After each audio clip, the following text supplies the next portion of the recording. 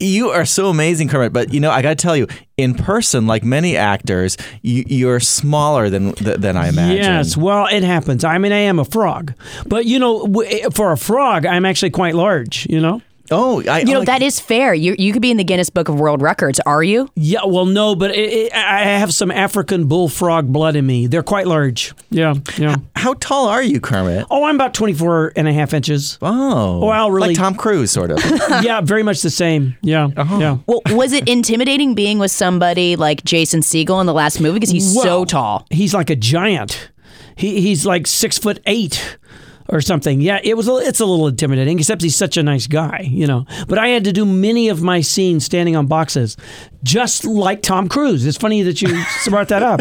Exactly. Did you use the same boxes as Tom Cruise? Yes. There's only one set of boxes in Hollywood. What about Lady Gaga's heels? Are you taller than Lady Gaga's heels? Oh, I thought you were suggesting maybe I should have worn those. Oh, that would have been kind of fun. Well, maybe. I don't know whether I'm into that or not, but yes, perhaps. She's massive as well, by the way. She's like 8 feet tall. Well, and you guys have become friends because she's in your new movie. That's right. She makes a small cameo, but we actually got to know each other even better when we did a holiday special with her. Oh, right. It's odd to imagine Lady Gaga doing a holiday special.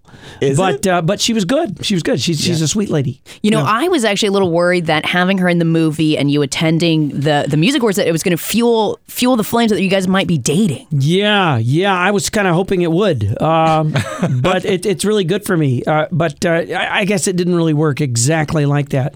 She had a Kermit the Frog covered cloak that she wore. It was like, but I just want to clear up that those were not real frogs. Oh, okay. Oh, good. I was going to say, is there some kind of PETA organization you can work with? I don't know. I don't know. Maybe I should contact them. Yeah. But I think we're okay. No, it was fake. It was fake. There are songs in this Muppet movie, and the reason I want to hear about this because one of my favorite all-time songs, Kermit, is your song for which you were Oscar nominated. Oh, yeah. Rainbow Connection. I love that song, too. It's one of my all-time favorite, written by Paul Williams, a very good friend of mine, who also incidentally uses the Tom Cruise boxes when he performs. These are highly used boxes. Oh, seriously. Listen, the feet who've been on those boxes, I tell you. Yeah.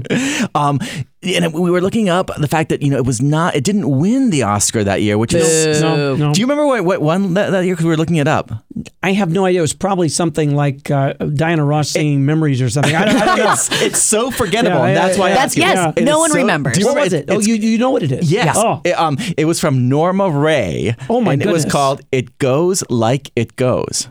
No one knows that song. Who the hell remembers that? What is that? Exactly, Kermit. Goes like it goes? Yes, that's what it was called. I mean, I remember Norma Ray barely. But that's it goes like it goes. Yeah, we're going to try and get it back on the charts. What a lame title. Would you sing one line of Rainbow Connection for I us? will try. Or as many as you like? I have a human in my throat this morning, but I will try. Yeah.